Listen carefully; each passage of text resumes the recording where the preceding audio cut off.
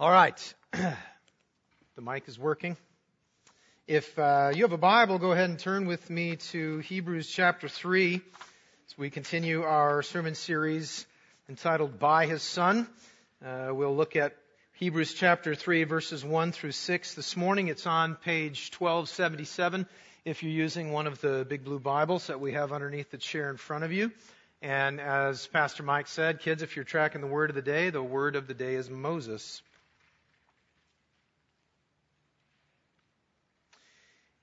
Hear now God's holy, true, and life-giving word.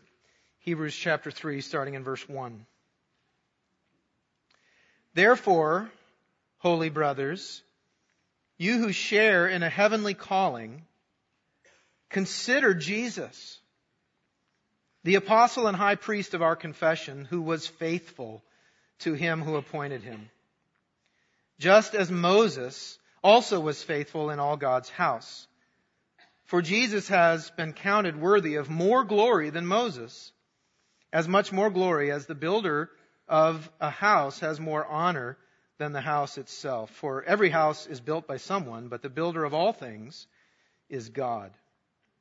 Now Moses was faithful in all God's house as a servant to testify to the things that were to be spoken later, but Christ is faithful over God's house as a son. And we are His house, if indeed we hold fast our confidence and our boasting in our hope. This is the word of the Lord. Let's pray. Father, we do thank you and praise you that you have given us your word, and that your word, through the work of your Holy Spirit, tells us of the glory of our Lord Jesus Christ, of His finished work on the cross, of the promises that we are entitled to because of what He's done on our behalf, of your deep and abiding love for us, and of all the many, many things that we have in your word. And as we look now at this passage, Holy Spirit, would you just open our eyes and hearts and minds, that we would cling tightly to what is said here of Jesus, and that you would use your word, Lord, to shape us and to mold us. We know, because your word tells us, that your word never goes out and returns to you void, but always accomplishes the purpose for which you sent it. Always. So we thank you, Lord, that you are at work even now as we look in your word, as we worship you through the preached word. Be with us now, shape us, mold us, fill us, that you might send us out as we continue to seek to make disciples of our neighbors and the nations. It's in Jesus' name that we pray. Amen. So some of you may know that the nefarious stomach bug that has been ruthlessly tearing people apart, lives apart, just destroying everything. That's how I feel about it, to be honest with you. The stomach bug has made its way to the Ryman home in the last week. Hannah came down with it first. She led the pack. Monday night, we were up basically all night, between Hattie and Noah, taking turns getting sick. Tuesday, Lydia was sick. Wednesday, sweet little Eliza got sick. Thursday, this guy got sick, crazy sick, so gross. Friday, I was still kind of sick. I don't even know whatever other days are in the week now. But here's the thing. Last night, guess what? Eliza's back at it, baby. Oh my, all night. All night. I don't even think Hannah's here. Did you come, Hannah? She'll listen to this. I love you, Hannah. Listen, so in that, I generally get to this wonderful privilege of spending a certain amount of time preparing a sermon. And a lot of that time was eaten up by other things this week. So, but the good news is that what we see in this passage really is straightforward, and it's really powerful. And even, what's interesting is I don't feel good right now, and I feel kind of weak. And I ended up this morning, I was kind of panicking because the sermon did not really come together. I didn't think it was going to make a whole lot of sense. And I legitimately kind of freaked out. And I called Michael, wherever he is. I called Pastor Michael and I said, dude, you better pray for me. We're going to have some problems. And he did. He prayed for me. And it was amazing because all he did in that prayer is he got my eyes on to Jesus. And with my eyes on Jesus, then I began to feel like I can do this. If with my eyes on me, I was like, we're done for. I'm going home. But when he got my eyes on Jesus, now I felt I was able to do the thing God had called me to do today. And how interesting that is really what our passage is about. It's about having our eyes on Jesus, keeping our eyes on Jesus, considering Jesus as he says. But that word really means more than considering. It's not like have you considered skim milk. It's not that type of considering. It's focusing. He says, consider Jesus. He's saying, focus on Jesus. Get your mind on Jesus. Get your heart on Jesus. Think about Jesus. And what's interesting is in the context of what he's talking about, he's talking to people who are struggling to remain faithful to God through faith in Christ. This whole book is a letter from this pastor to his people, many of whom are really wrestling because of different trials, different temptations, even some persecution. And they're struggling to keep following Jesus. They're struggling with that faith aspect of being a Christian. And his response to them, last week we saw, he says, run to Jesus because Jesus can help you when you're being tempted. And now he continues that thought by saying, get your eyes on Jesus. Consider Jesus. And so the main thing we want to take away this morning, the number one thing we want to see here is that when we are struggling to be faithful to God, we must focus on Jesus' faithfulness to God. Which is what produces the gospel, right? It produces the good news for us. And it is the gospel that empowers us to be faithful to God. So when we're struggling to do the things we know God has called us to do, we need to look not to ourselves, but to the faithfulness of Christ. And think about what that means in our lives, what we receive through faith. And that empowers us then to go and do the things that God is calling us to do. When we're struggling to remain faithful to God, we can focus on Jesus' faithfulness to God, and that gives us the strength we need to stay in the game, to stay behind Jesus, following him. So take a look. Let's just look at a few things from this morning. Verse 1, he says, therefore, holy brothers, you who share in a heavenly calling, consider Jesus, the apostle and high priest of our confession. Now, a couple things. He says, holy brothers. He's reminding us there that we are different, that we've been set apart.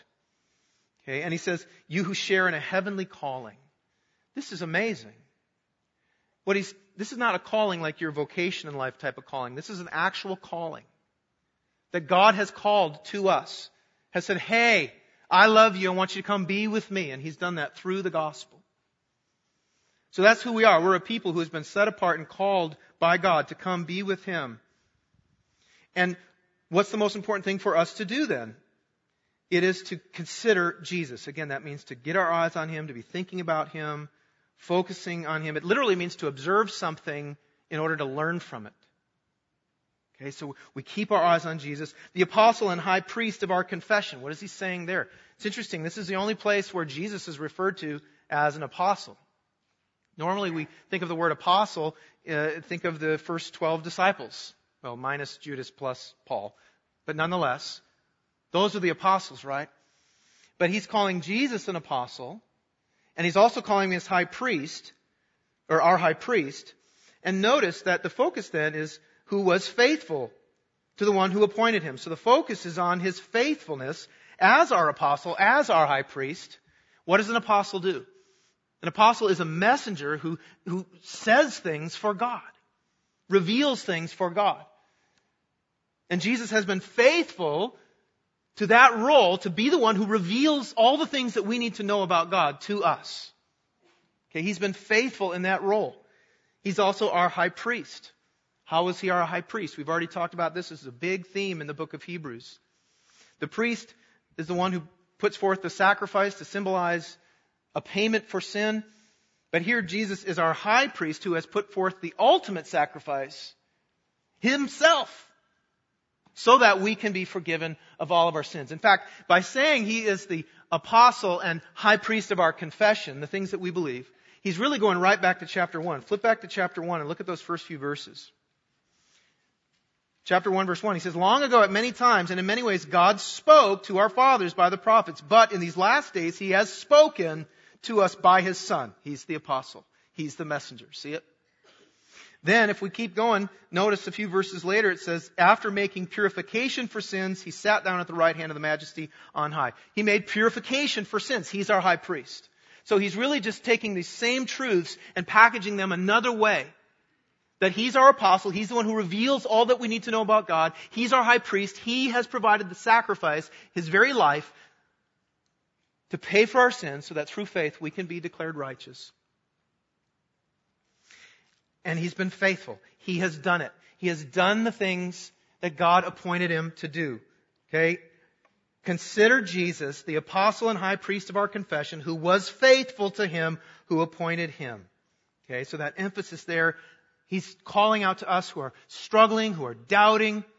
What helps us be strengthened to continue to follow Jesus? It's focusing on the fact that Jesus was faithful to the role that he was appointed to. And then he says, just like Moses. Okay? Just like Moses was faithful in all God's house. And what's he talking about? He's connecting with Moses now, and here's why. He's talking to these Hebrew Christians, and in their life, in their mind, one of the things that is tempting for them is to do away with all this Jesus stuff and just go back to Old Testament Judaism, in which Moses was the predominant figure.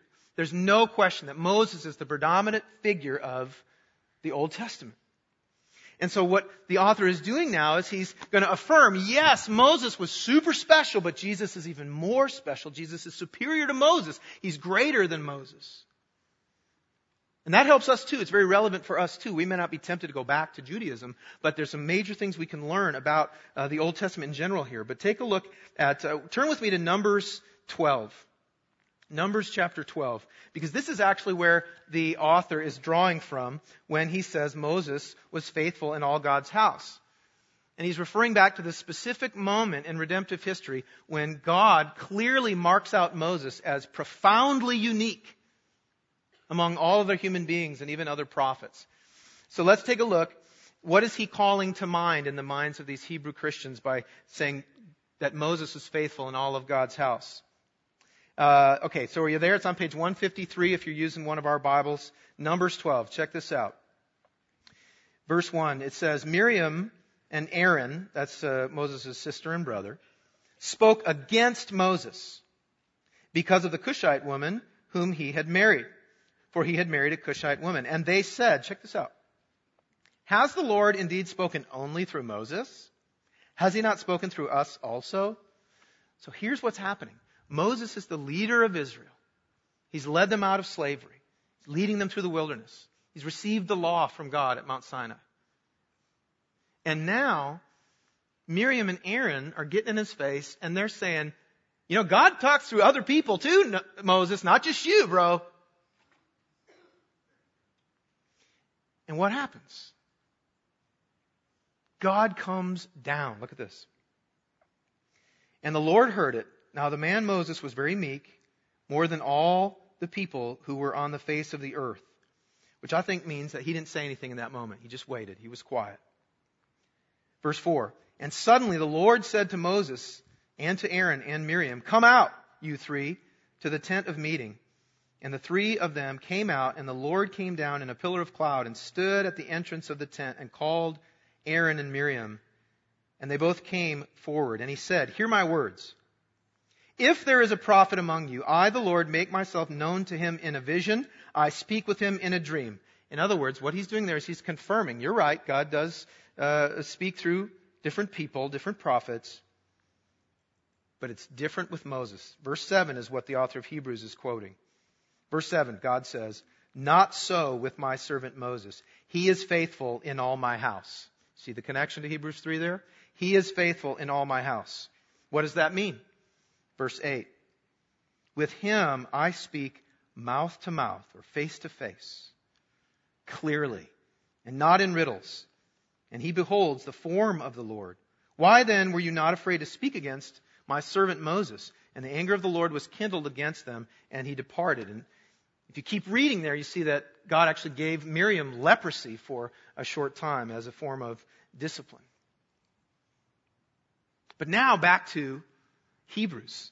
That's the passage that the author of Hebrews is bringing to play here. And what he's doing is he's acknowledging to these Hebrew Christians that clearly Moses is this absolutely unique and special person in the Old Testament. Very, very, very important. Yes, yes, yes. He's not saying anything negative about Moses at all. But then look what he says in verse 3. He says, for Jesus has been counted worthy of more glory than Moses. As much more glory as the builder of a house has more honor than the house itself. For every house is built by someone, but the builder of all things is God. Now think about that. What he's basically saying here is Moses is very important, but Moses was part of something much bigger. Moses was part of the house that's being built by God. And who is he talking about? He's talking about Jesus. Look at verse 8.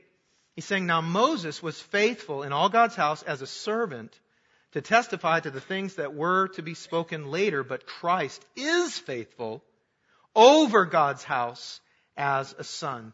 In other words, Moses was faithful to do the things that God called him to do as a servant, and as a very high servant, a very special servant, but it was all serving a greater purpose. Not what Moses was doing, but actually what Jesus was doing. Jesus, who is the Son, who's over the house of God. The house of God referring to the people of God. And notice the continuity too, Old Testament and New Testament. One people. And the Son has always been over all of these people, Old Testament and New. Moses served a purpose, part of that. He was a servant in the house. But the Son is over the house, building the house, setting apart this people, all through redemptive history, which makes him worthy of more glory and honor. Makes him the greatest of all, greater than Moses, greater than anything, because he is the Lord God Almighty. And here's what's really interesting about you and I. Again, we may not be tempted to go to Judaism, but a lot of times we are missing the fact that the Old Testament is really about Jesus just as much as the New Testament is. And we see that right in this passage, because think about this. He says, now Moses was faithful in all God's house as a servant. Okay? Now what's he going to mention next? Is he going to talk about leading the Exodus, leading the slaves out of Egypt? Is he going to talk about receiving the law? Is he going to talk about all the miraculous things he did in bringing the 10 plagues down on Egypt, on Pharaoh? Look what he says.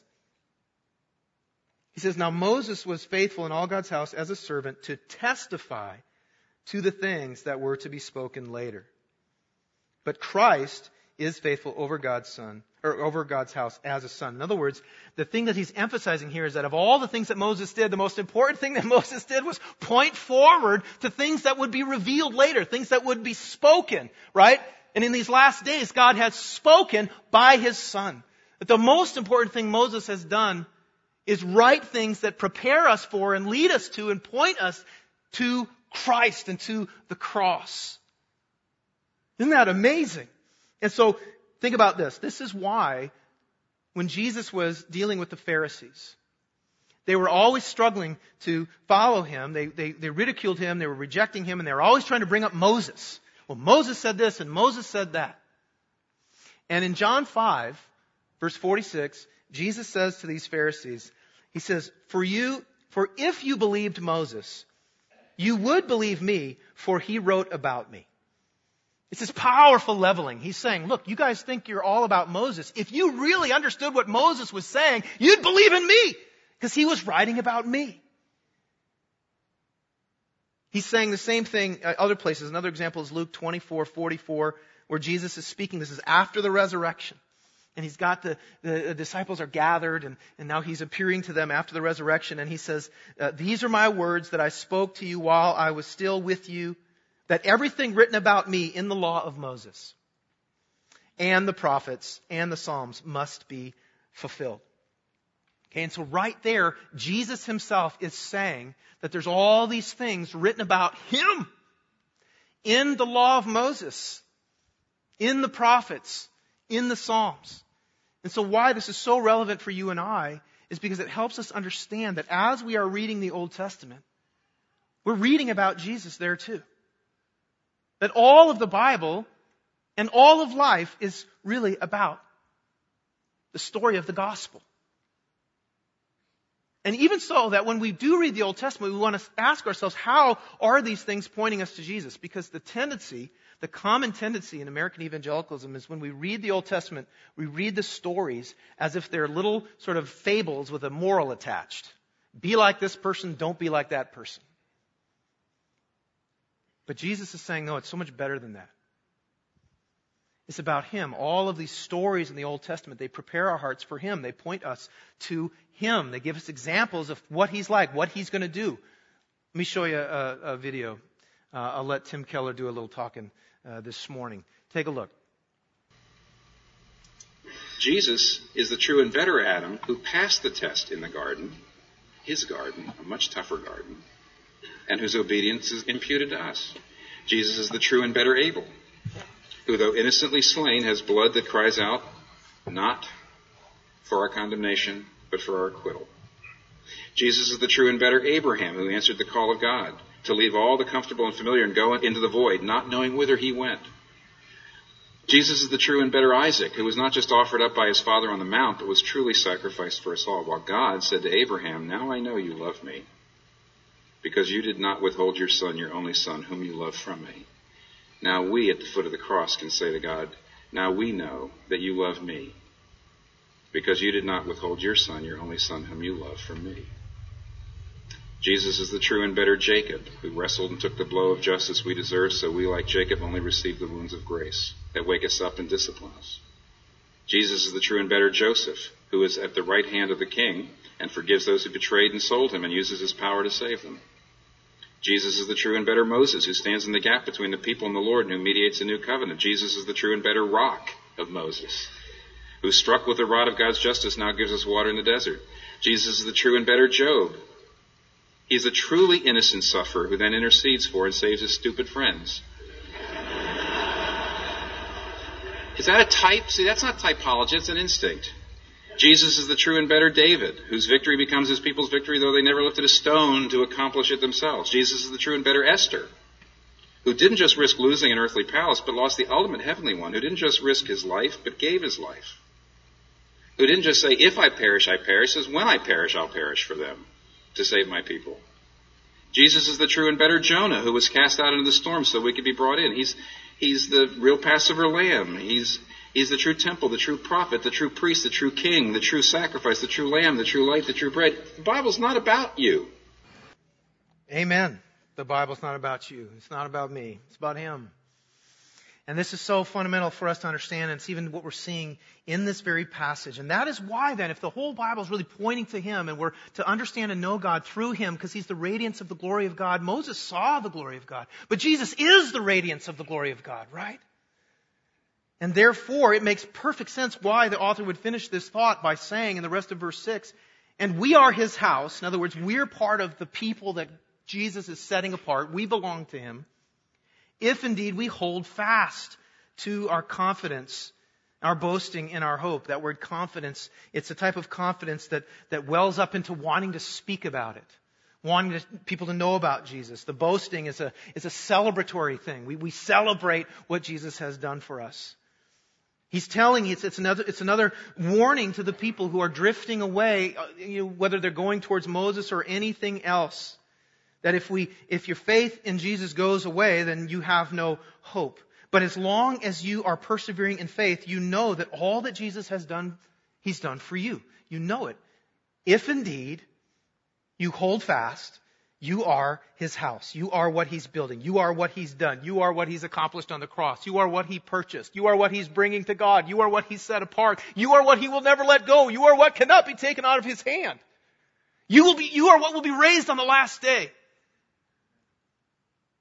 And you are who will spend eternity in the presence of God, having been made perfect.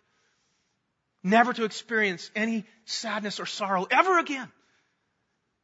As we persevere, and every day we persevere, we know for sure that we are His house.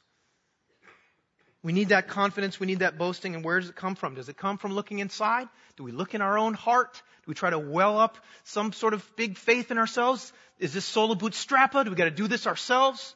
No. How do we have that confidence? How do we end up boasting? We get our eyes on Him. We look at His faithfulness. We looked at all that He went through. That He became a human being. That He suffered the rejection of the religious leaders. That He even suffered the abandonment of the disciples when He was hanging there alone on the cross.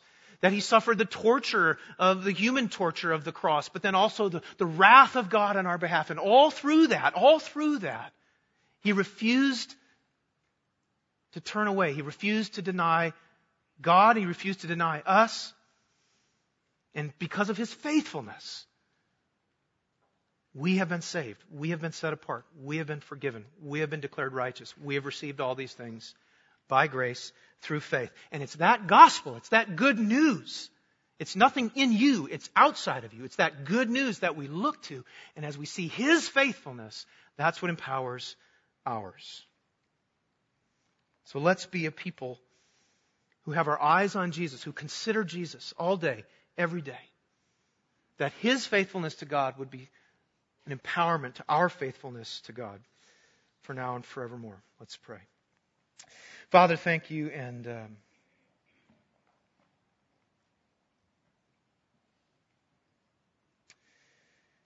I know that there's a lot of people here who are struggling, who find it hard to press on in faith, and I pray that this sweet gift, this sweet kiss on the forehead from a loving Father this morning, this reminder that our strength does not come from within. So we can boast in our weakness. Our strength comes from You. Our help comes from You. Power comes from the gospel, from the Holy Spirit applying the good news of the gospel to our hearts.